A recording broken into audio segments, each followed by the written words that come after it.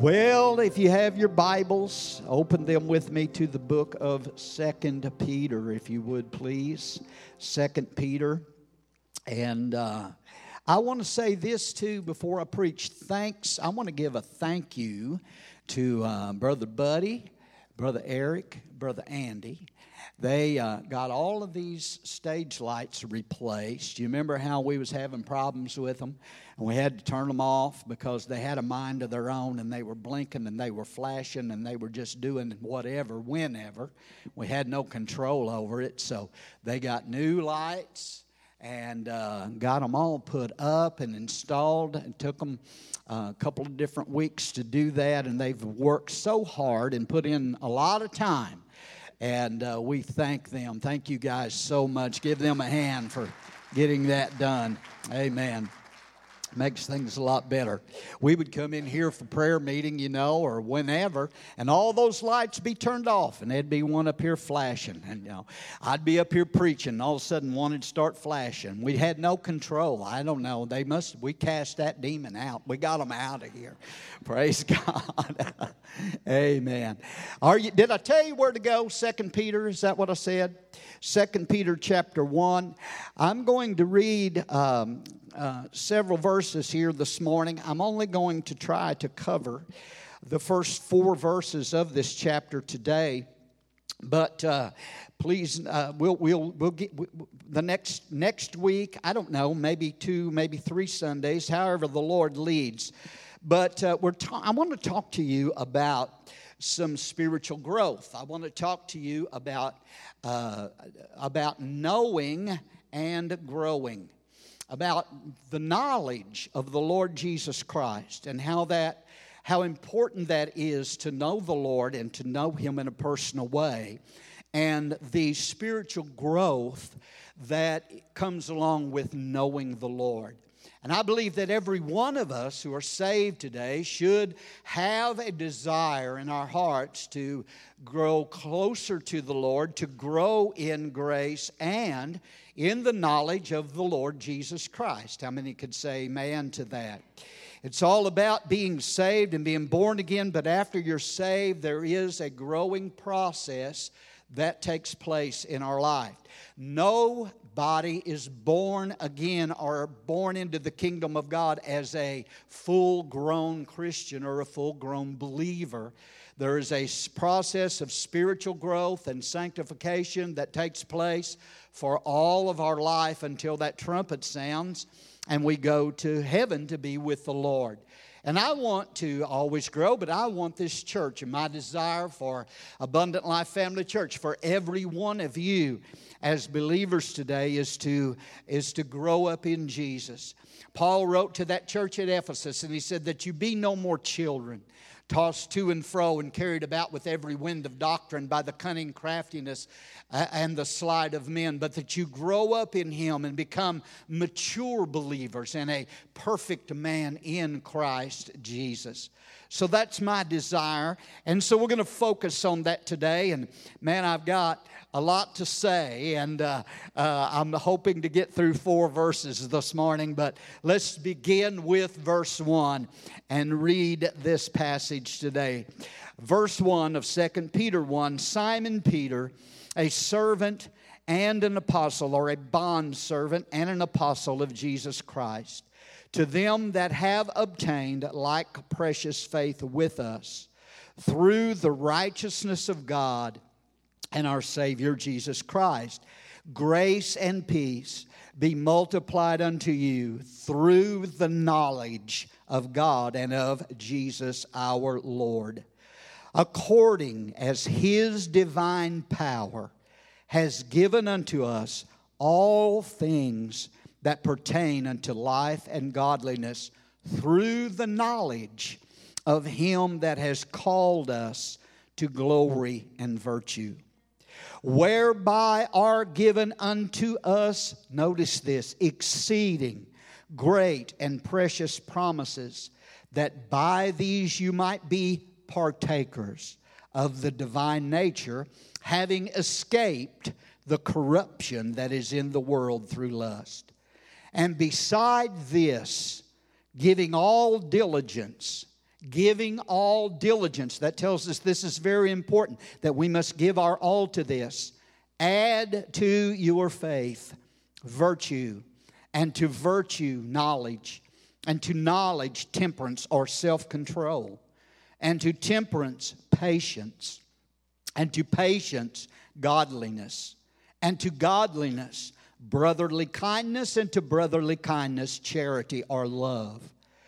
Notice this, verse 8. For if these things be in you and abound, they make you that you shall neither be barren or unfruitful. And here's this word again, in the knowledge of our Lord Jesus Christ. But he that lacks these things is blind and cannot see afar off, and has forgotten that he was purged from his old sins. Wherefore the rather, brethren, give diligence. And there's that word again. Giving it your all, giving it your everything. Give diligence to make your calling and election sure. And notice this, for if always implies that there's a condition here. For if you do these things, you shall never fall. That's how important this is. For so an entrance shall be ministered unto you abundantly into the everlasting kingdom of our Lord and Savior Jesus Christ. Wherefore I will not, and I didn't give them this verse, but I'm going to read verse 12. Wherefore I will not be negligent to put you always in remembrance of these things, though you know them, and be established in the present truth. Thank you, Father, for your word today. Help us to minister to your saints today. And open our hearts to receive the seed of your word on good ground.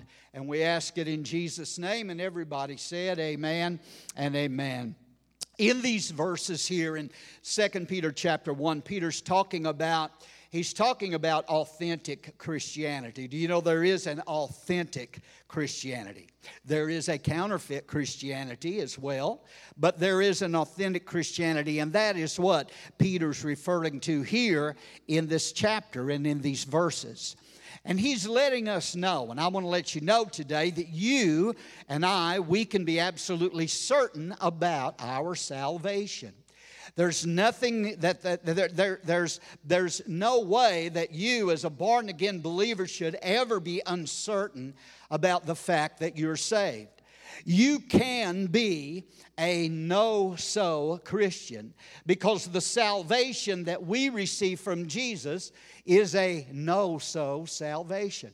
It's so sad that there's many people that go through life doing different religious calisthenics and going through different religious rituals that never really have the assurance or knowing that they're saved. They don't think that they'll know that they're saved till they die, and then they'll find out. Well, no, that's not the way it works. Ladies and gentlemen, we can know, and the Bible's very plain about that we can know that we are saved. You can be a shouting Christian and not a doubting Christian. Come on, somebody.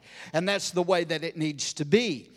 And Peter said so here in verse number 10, that we can make and must make our calling and our election sure. He said that in verse number 10, to be even more diligent to make your call and election sure. And he said if you would do these things that he's listed here, that you would never fall. You would never stumble. You would never fall. So I believe that this passage here, which is one of my favorite passages of Scripture, here in 2 Peter chapter 1, that this passage should be of immense interest to every believer, to every Christian, because this passage of Scripture tells us how we can keep from falling and how we can be assured of a glorious entrance into heaven, into the kingdom of God. And that should be the desire and the goal, I think, of every single one of us who are saved today, to make sure that we stay in the faith, remain in the faith, and that we never ever do fall away from the Lord, and that we make heaven our home.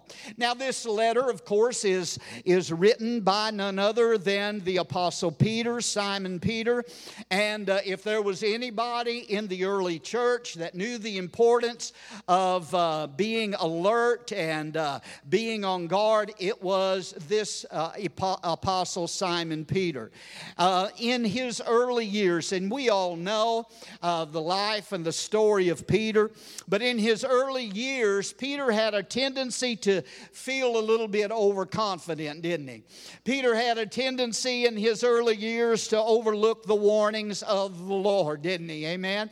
You remember when Jesus told all the disciples that they were all going to flee and they were all going to forsake him. Every one of them was going to forsake him. And Peter got up and he said, "Ha! Not me. I'm not doing it. Everybody else may fall away. Everybody else may backslide. Everybody else may run away. But not me. I'm strong. I'm strong. I'm going to make it."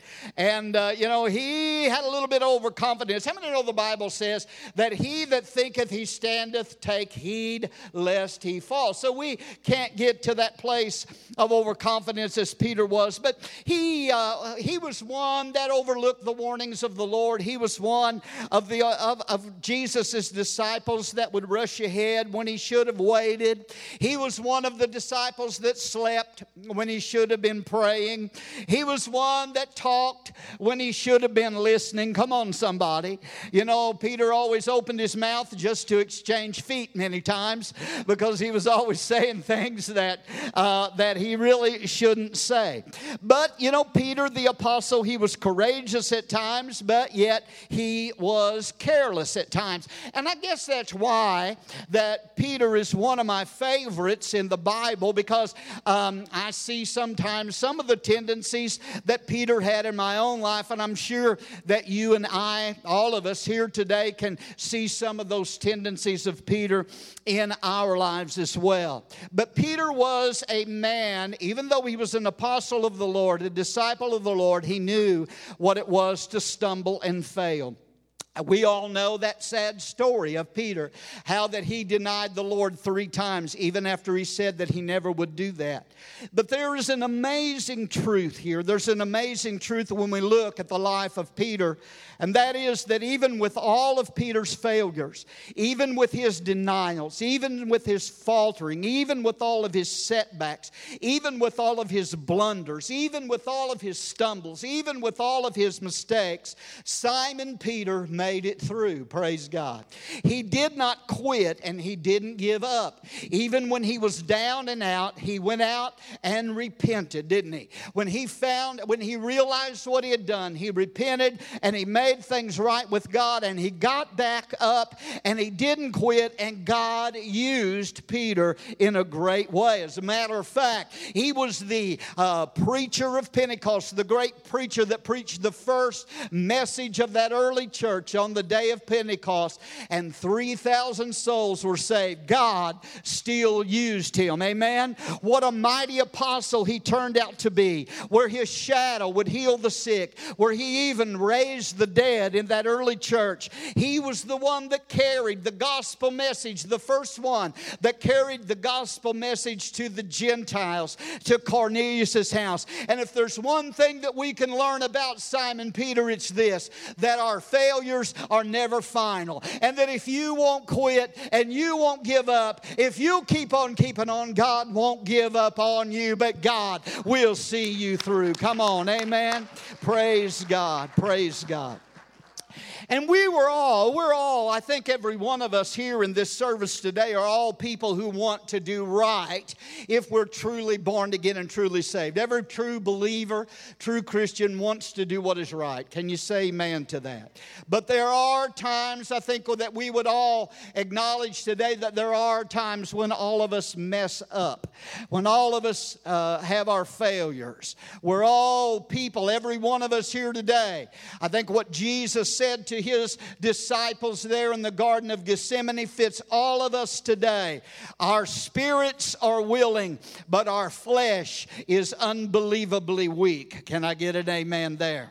See, Jesus knows the temptations that we face. Jesus knows the fears that we're feeling, the trials that we're going through. He knows everything that we face. And the Bible tells us in 1 Corinthians 10 and 13 that there's no temptation that is taken you, but such as is common to man. And God is faithful that with every temptation that He will make a way of escape that you and I will be able to endure and to bear it. Come on, amen? I thank God for His faithfulness that He will carry us through to the victory in our lives. But when Jesus first called Simon Peter, He said to him in John 1:42, when Andrew, his brother, brought him to Jesus, Jesus said this to Peter. He said, "You are Simon." That was his name. And I find it interesting to hear in this first verse of 2 Peter how that he uses both his name before conversion and his name after conversion. He referred in 1 Peter just to himself as Peter, an apostle. But here in this, later on in his life, here in this second epistle, he refers to himself and introduces himself as Simon Peter, a bondservant and apostle. But he uses both names. And Jesus, when He had called Peter, he said to him, He said, "You are Simon, but you shall be Cephas," or Peter, which meant a rock. He was saying you know what Simon meant? Simon meant unstable. Simon meant somebody that was vacillating. It meant somebody that was on shifting sand or unstable. And so Jesus here is saying to Peter, to Simon when he first meets him, "You are Simon, you are unstable, but I'm going to change your name, because I'm going to change you to somebody that's unstable, to somebody that is stable." He said, "This is what I'm going to do with you, Simon. I know what will be accomplished in you."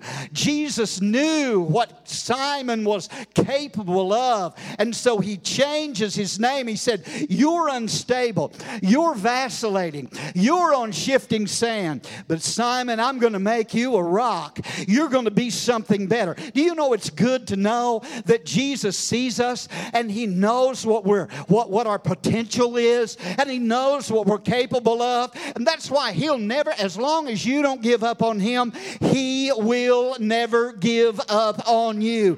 He wants to make something special out of every single one of us here today. Amen?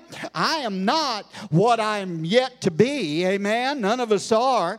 But thank God I'm not what I used to be, because the Lord has made changes in my life. So, you know the story of how Simon's name was officially changed at Caesarea Philippi, when Jesus asked the disciples the question, "Who do men say that I, the Son of Man, am?" And they begin to answer, and they say, "Well, some say that you're Elijah, and some say that you're Jeremiah, and some say that you're one of the prophets, some say you're John the Baptist." And Jesus said, "But who do you say that I am?" And Peter, man, he made a lot of mistakes, said a lot of wrong things, but man, when he opened his mouth this time, when he opened his mouth at this question, he wasn't making any mistakes. He said, "I know who you are. You are the Christ, the Son of the living God." Hallelujah. And Jesus said, "Blessed are you, Simon Bar-Jonah, for flesh and blood has not revealed it to you, but my Father which is in heaven." And He said, "Thou art Peter." That's when He changed him right there. And Peter, meaning rock, He said, "You are Peter, and upon this rock," Petra will I build my church. He wasn't saying that he's going to build his church upon Peter, but he said, no, you're Peter, you're a rock, you're a stone, but upon the Petra, upon myself, I will build my church, and the gates of hell shall not prevail against it. But Peter was changed that day from shifting sand to rock when he understood who Jesus was. I want you to get this. When he said, I know who you are. You are the Christ. You are the Son of the living God. I know who you are. Right then and there, Jesus changed Simon to Peter, the rock. Hallelujah. The one that was unmovable. Can I get an amen? So he refers to himself here as Simon Peter, using both names, pointing to who he was and who he is now. He was shifty. He was unstable, but now he's solid and firm, and God has used him in a great way. He referred to himself as a bondservant of the Lord Jesus, a bondservant and an apostle. Do you know what a bondservant is? It means a bond slave, literally a bond slave, one that has given over their life completely to another and has given themselves to servitude of another. Amen. And so here is Peter. Here is Peter that has said, I am a bond servant of the Lord Jesus Christ. Amen. He was saying that I have committed myself unto the Lord. He is my master.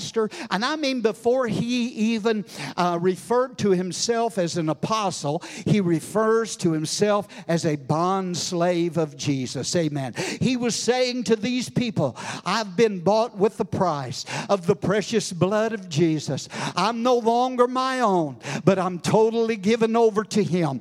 What his will is now my will. I want to do his will. I'm not doing my own thing or going my own way. Oh, ladies and gentlemen, can I tell you today that every one of us have been, if we're in Christ today, we have been bought with a price of the precious blood of the Lord Jesus Christ, and we must surrender our entire lives and our wills to him. Can I get an amen? Peter uses the word here. Now, I'm trying to get to what I want to say, but it's all good, so hang with me. Peter uses the word here, the word precious, in that first verse. He says he's a bondservant and an apostle of Jesus Christ. And he's writing to them, and he said it's to them who have obtained a like precious faith with us through the righteousness of God our Savior in Jesus Christ. So he mentions here and uses the word precious. He said we have all received like precious faith. The word precious, that word precious was a popular word with Peter because he used it many times. He wrote in the first epistle about the precious blood of Jesus. He talked about the trial of our faith being more precious than silver or gold. He talks about the precious promises, which we'll see here in verse number 4.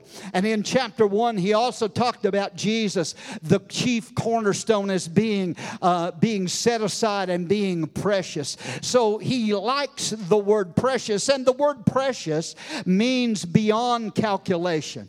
And so what he's saying here is that, and throughout these epistles of Peter, he says that the faith that you have, the blood of Jesus, the promises of Christ are of incalculable worth. They are precious. And he says to these believers, and I want to say it to y'all this morning, that he said to them, you have a like precious faith with us. Do you know what that means? That our faith, if it's anchored in Christ, in the right object, is a precious faith. And he's saying here that we are all given the very same faith. How many of y'all know today that God does not have any favorites? Oh, there would be those today that would say, well, I've got some kind of special faith that you don't have. I'm somebody special. I'm a little more, a little more up on the ladder in the things of God and in faith than what you are. But Peter's letting us know right here that God doesn't have any favorites. He's not saying here to this church or to these believers, I'm flying first class because I'm a big shot apostle, but the rest of you are just flying in coach. No, he says you have the same precious faith that I do. Do you know there's some preachers and ministers and quote apostles and quote prophets today that won't even come out and shake hands with people? They don't want anybody around them or anybody touching them. They won't fly a commercial airline, amen, because they say they're surrounded by demons. Come on, somebody. I'm going to tell you what, the lowest sinner on the totem pole that's accepted Jesus Christ has got the very same faith as the highest preacher or apostle today. We're all saved by faith, and it's faith in Jesus Christ and in His precious blood. Come on, amen? Hallelujah. Peter was saying to these believers, you've got the same faith that I've got. The same faith, ladies and gentlemen, that saved a dying thief on the cross is the same faith that saved this great apostle Peter, and the same faith that saved Paul. And it's the same faith that brought you and I into the kingdom of God. We are all on equal footing at the cross of Calvary. Oh, isn't that wonderful? Doesn't matter how rich a person is. Doesn't matter how poor a person is. I mean, from the aristocrat to the alley cat. Amen? Doesn't matter where they are in society, amen, or on the social standing in life. Everybody has to come to Jesus through the same way. We are all saved the same way, by placing our faith in Jesus Christ and what He has done at the cross. We place our faith in the precious blood of Jesus. And ladies and gentlemen, that is what makes faith precious, is because of the object of that faith. It is placed in Jesus Christ and His finished work and what He did at Calvary, and that is what makes that faith precious faith. How many today can say, I'm glad I've got that precious faith, and my faith is in Jesus Christ? Amen, amen. That's the only faith, folks, that God will recognize. It's not faith in a certain denomination, right? Amen. That's going to be the very first thing that burns up when the rapture takes place, is our denominational tags. It's not faith in the fact that I am a Baptist or a Methodist or a Presbyterian or a Catholic or a Pentecostal or whatever that tag may be. It's not faith in some religious rituals that we may go through. It's not faith in being a member of a church. And I thank God for all of those who are members here at Abundant Life. But it's not faith in membership or water baptism or confirmation. But it has to be faith in Jesus Christ and faith in His finished work at the cross. That is precious faith. And everything, ladies and gentlemen, and you've heard me say it before, but I must, as Peter said to these believers, I'm going to continue to bring it to your remembrance and remind you of it on a continual basis, that everything without exception comes to us from God and through what Jesus has done at Calvary, and that must be where our faith is anchored. It's faith in Him and Christ alone, added to nothing else alone, by His grace that has saved us, that heals us, that blesses us. It all comes from Him through precious faith in Christ and the finished work of Calvary. Amen. So that's where the object of our faith must be, and that's where our faith must be anchored. And that's the faith, Abundant Life, that's going to get you and I from earth to heaven, because it's precious, precious, precious faith. And that faith has been made available to every one of us.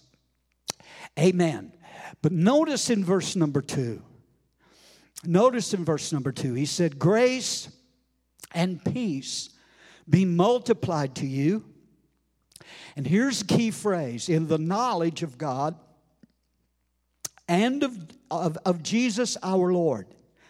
Grace and peace, not just be given to you or added to you, but grace and peace be multiplied to you in the knowledge of God and of Jesus our Lord. And I want to call your attention to a very important word here, and that is the word knowledge. The word knowledge, and we know this is a key word because Peter uses this word knowledge 9 times in this chapter. And I can't remember, I think it's 16 or 19 times in this epistle he uses this word knowledge. And the word knowledge here is the Greek word epignosis. The word gnosis in the Greek is the word for just regular knowledge, but this is epignosis. It has the prefix epi on the front of it. Epi is where we get our word epic.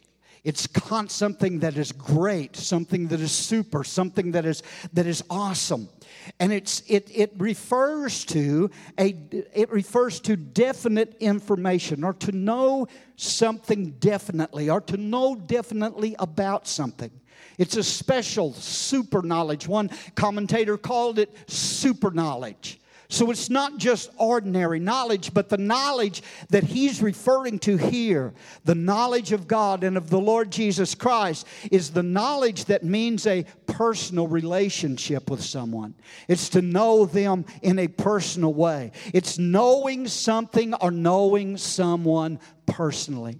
I can know who a person is and have knowledge of an individual and still not know them personally. Isn't that right? I know who the president, I have the knowledge of who the president of the United States is. Amen. But I don't know him personally. I have gnosis about who he is, but I don't have epignosis because I have not met him or known him and do not have a personal relationship with him. How many get to what I'm saying? Excuse me. But so this is a special kind of knowledge that Peter's referring to here in this epistle. It's a personal knowledge. It's not merely intellectual knowledge, but it's a personal acquaintance. It's just not knowing about Jesus. Come on, somebody, now stay with me. He's not talking about having a knowledge of who Jesus is or knowing who Jesus is, but it's a knowledge of personally being acquainted with Jesus and with God the Father. Some people have, if they say, do you believe in Jesus? You can ask just about anybody, do you believe Jesus Christ is the Son of God? And people will say, yeah, I believe that. But they also believe George Washington was the first president, or they believe certain things. But they have an intellectual form of knowledge of who Jesus was, but they don't have an epignosis. They don't have a personal experience or relationship with Jesus. You can say all you want to, well, I'm going to heaven because I believe Jesus is the Son of God. But James said that the demons believe also, and they tremble, they're not saved. It's more than just knowing about Jesus, but it's actually knowing Him personally. That is the knowledge that we have to have of the Lord Jesus Christ. Amen. It's as the Apostle Paul said, that I, in Philippians 3, he said that I may know Him and the power of His resurrection and the fellowship of His suffering. It's an epignosis. It's a personal knowledge and experience and relationship with Jesus Christ. And that is the most important thing today, to know Him personally. Come on, somebody. Stay with me. Jesus said that is what brings eternal life. How many here today have eternal life? life. Amen. Somebody would say, well, we're going to have it when we get to heaven. No, no, no, no. If you've made Christ your Lord and Savior, you have eternal life right this very moment. Amen. Everybody's going to live forever, whether they're saved or lost, just in a different place. But not everybody has eternal life that comes through Jesus Christ, the Zoe of God, the life of God, the nature of God living on the inside of you. Jesus said in John 17:3, and this is life eternal, that they may know thee, the only true God, and Jesus Christ whom thou hast sent. Do you see what eternal life is? It's personally knowing Jesus Christ, and through knowing Him, knowing personally God the Father, the only true and living God. Somebody ought to say amen here today. And there are benefits that come through this knowledge of God and through the knowledge of Jesus Christ, through knowing Him. And I want you to ask yourself that question this morning. I want every one of us to ask ourselves, do I know Him? Do I really know Him? Do I really have epignosis of Jesus? Do I really sincerely know that I know that I know that I have eternal life today? Can't be a question mark there. Can't be a doubt there. Got to know it. Amen? Amen. And you can know it. But there's some things that this knowledge brings to us. And he says there that grace and peace be multiplied to you through the knowledge of God and of the Lord Jesus. The things that knowledge brings, I'm going to touch on them here. I got a few minutes. Is pardon. This knowledge of knowing Jesus personally brings us pardon. It brings us peace. It brings us power. It brings us His promises. Hallelujah. Through knowing Jesus. And Peter outlines that and brings that out here. He says that grace and peace are multiplied to us through that knowledge. Grace is what? Salvation. We're saved how? Huh? Are you with me? We're saved by grace, through faith, not of works, lest any man should boast. Ephesians 2:8. Thank God for the great hymn of the church. One of our all-time favorites, Amazing Grace. How sweet the sound that saved a wretch like me. I once was lost, but now I'm found. I was blind, but now I see. How many's glad for His grace? Amen. Give Him praise for His grace. And so His grace, hallelujah, His grace. If it wasn't for the grace of God and the mercy of God, where would we be today? Mercy means that God does not give us what we deserve. He has mercy on us. Grace means that He then does give us what we do not deserve. Thank God for His grace. None of us deserve to go to heaven. None of us deserve to be saved. None of us deserve to be children of God. But when we placed our faith in Jesus, thank God, His grace was multiplied to us. Oh, hallelujah, that's shouting ground today. Forgive me, I can't help but get just a little bit excited because there was nothing that I could do to inherit eternal life except call upon His mercy and His grace. And His grace is all sufficient today. Amen? But he said nowhere. See, he said that first grace, then peace is multiplied to you. And there's nowhere in the Bible that you'll find those two reversed.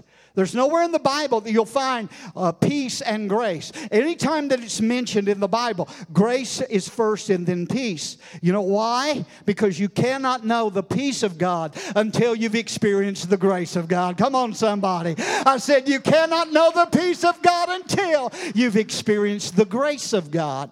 Amen. The Bible says that that there is no peace to the wicked. But when your sins are pardoned and washed away and forgiven, thank God we have peace with God and the peace of God. I can lay my head down on my pillow. I couldn't used to do that at one time.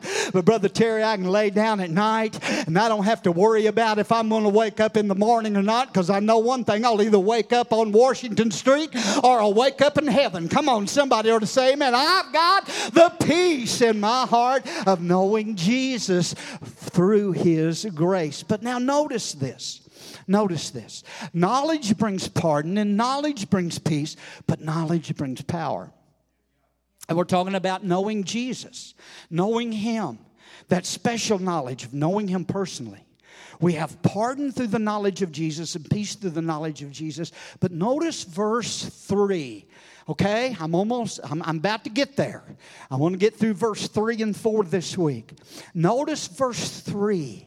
He says, as His divine power, notice that, has given to us all things. Everybody say all things. All things that pertain to life and godliness through the what? Through the knowledge of Him who called us by glory and virtue, by which have been given to us exceeding great and precious promises, that through these you may be partaker of what? The divine nature, having escaped the corruption that is in the world through lust. Man, there's a mouthful. My goodness, I don't see how some of these preachers can just do a little 15, 20-minute sermon on Sunday.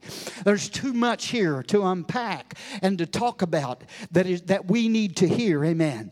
So Peter says he's not telling us that everything we have need of pertaining to life and godliness will be given us in a future time, at some time. But if you look at that passage in those scriptures, he says, according to His, God's divine power, hath or has, not shall, but not in the future, but He has given to us, not some things, but He has given to us all things. Are you with me today? Help me preach. He's given to us all things that pertain to what? That pertain to life and godliness in Christ Jesus. And it's through the exceeding great and precious promises. It's through the knowledge of knowing this. Oh, hallelujah. What is he saying here, ladies and gentlemen? He is saying that everything that we need, every single thing that you need to live an abundant and a fulfilled and an overcoming life, and everything that we need to live like Christ, everything that we need to live in godliness and Christ-likeness has already been given to us through Christ and what He did at Calvary. Everything you need today, are you hearing me? How many's listening? Everything you need today is in Christ. You are complete in Him. Everything is in Christ, and Christ is in you. I said Christ is in you. I said He is in you, and everything you need is in Him. That's the good news of the gospel. There's so many today that do not have this understanding that Jesus has already given it unto us, so that it's in Him. But we have to know it. Come on. We have to have that epignosis. We have to know it. We must possess our possessions. We have to lay claim to it. Because His divine what? Power has provided it for us. See, the devil doesn't want you to learn about the victory that you have in Christ. Somebody might say, well, you talk a lot about that. Yeah, and I'm going to keep talking about it because we all need to be reminded of that. And Satan wants to blind us of the victory that we have in Christ Jesus.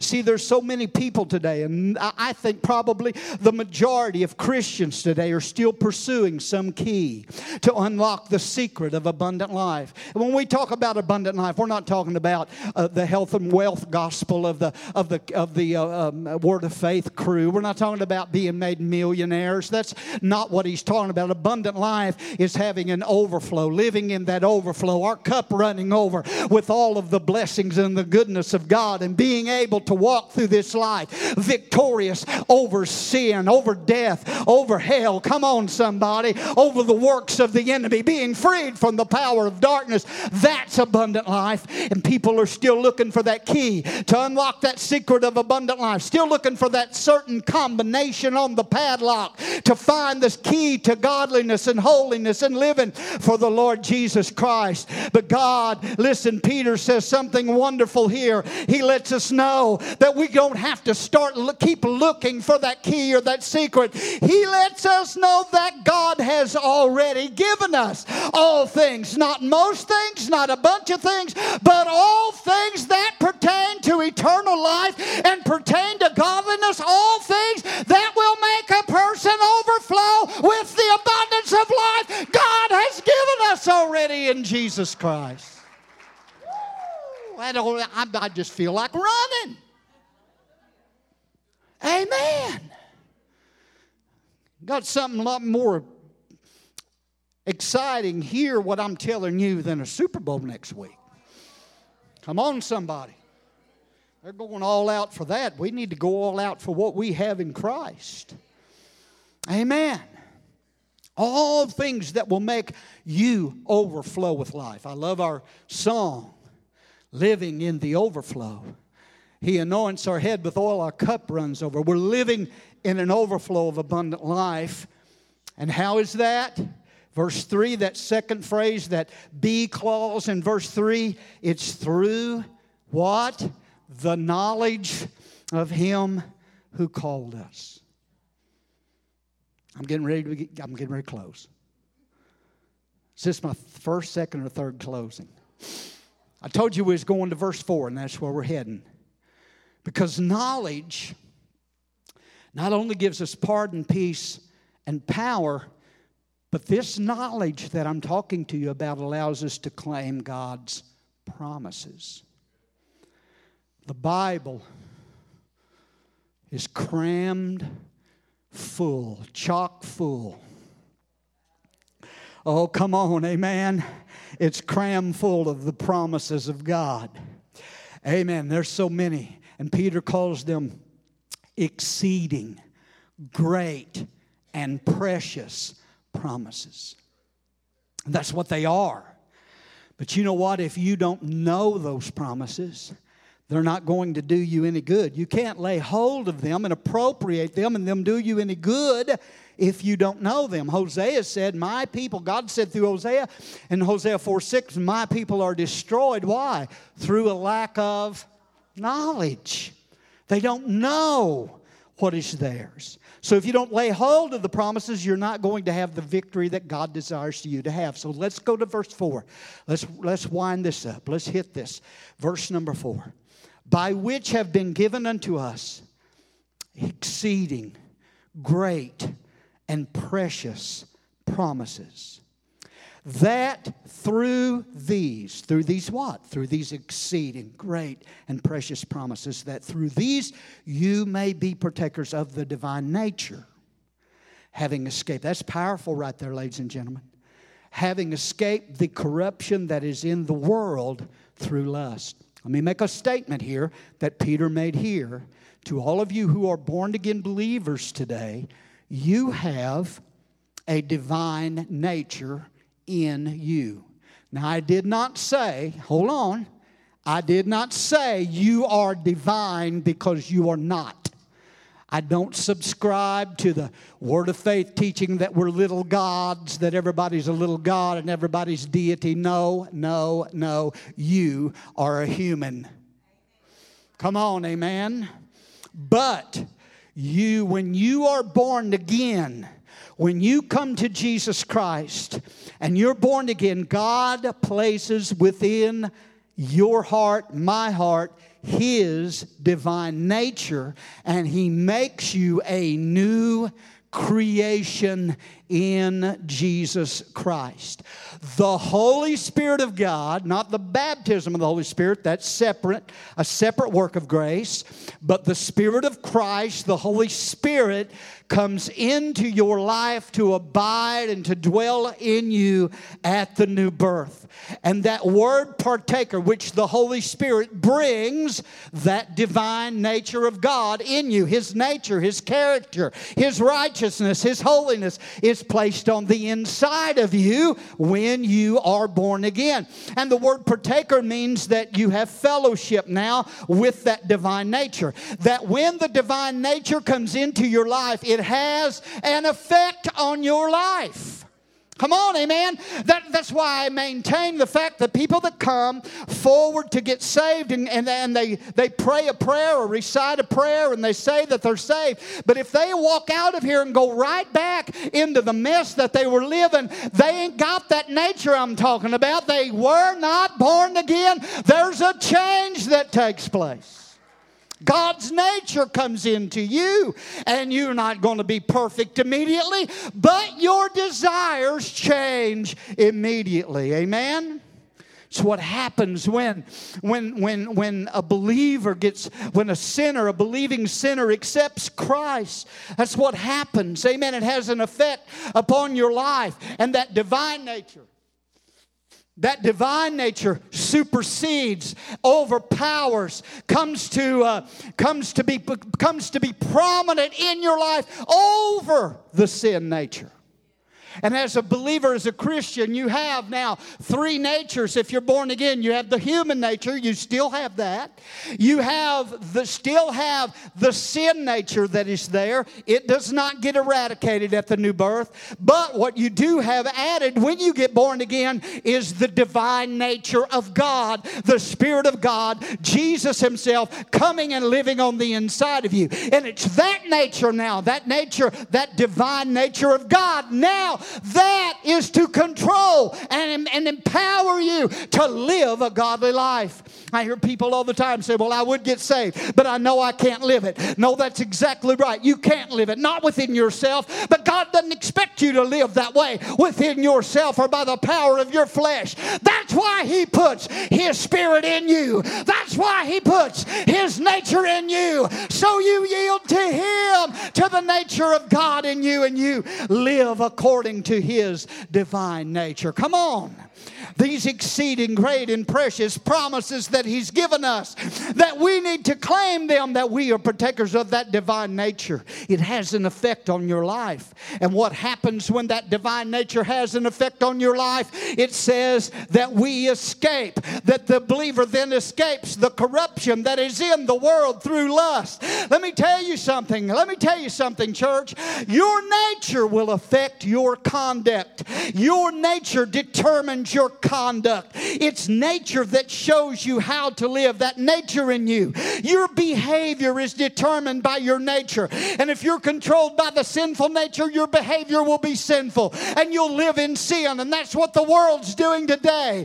But when you get God's nature on the inside of you, you will escape the corruption that is in this world through the lust of the flesh and live a different life. Oh, praise God. It's the eagle's nature to fly. It's the turkey's nature to peck around in the barnyard. It's the fish's nature to swim. And it's the Christian's nature to live godly, righteously, and victoriously through Jesus Christ. Association is determined by your nature. Who you associate with, who you run with, your association. See, fish swim in schools, and birds in flocks. And birds of a feather. Flock together. And Christians with a new nature will want to congregate with other Christians and be in church on Sunday. Come on, somebody. It's the nature. Joe, the bartender down at the tavern, doesn't have to call all of his patrons on Saturday and say, hey, now y'all coming tonight, right? Y'all going to be sure you're going to be here at the tavern tonight. We're having a good band tonight. We're going to have a big time. We want to make sure everybody's there. He don't have to call all them. They all show up. You know why they show up? It's their nature to be there. Oh, I'm preaching better than you're amening today. When you get a new nature, you'll want to be with God's people. You won't want to be down at the hootenanny and the shindig anymore. You'll be wanting to be in the house of the Lord and worshiping with God's people. Amen. There's new association. And it's all made possible through the divine nature that is given to us and His exceeding great and precious promises that make us partaker of the divine nature. So that's where we're at. Now, next week, we're going to go on with this. If you will feed, ladies and gentlemen, that new nature. Worship team, come on back, please. If you will feed that new nature, the nourishment of the Word, the promises, and find out what you have in Christ, who you are in Christ, what He's given to you, what He does for you. And you find it out and you know through those, and feed that new nature on the Word. Then listen, if you're feeding on this, you're going to have very little interest in what's going on in that garbage cesspool out there in the world. Amen? This is bread from heaven. This is honey. This is sweet. This is life. Jesus said, the words I speak to you are spirit and life. When you're feeding on this, you don't want none of that garbage and that mess out there. It'll change the music you listen to. It'll change the TV programs you watch. Oh, I'm getting old-fashioned now. Come on. It'll change the movies you go to. It'll change the places you hang out. Why? Because you got a new nature on the inside of you.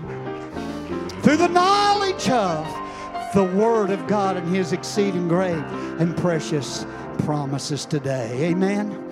Oh, hallelujah. Father, we thank you today for the precious promises of God.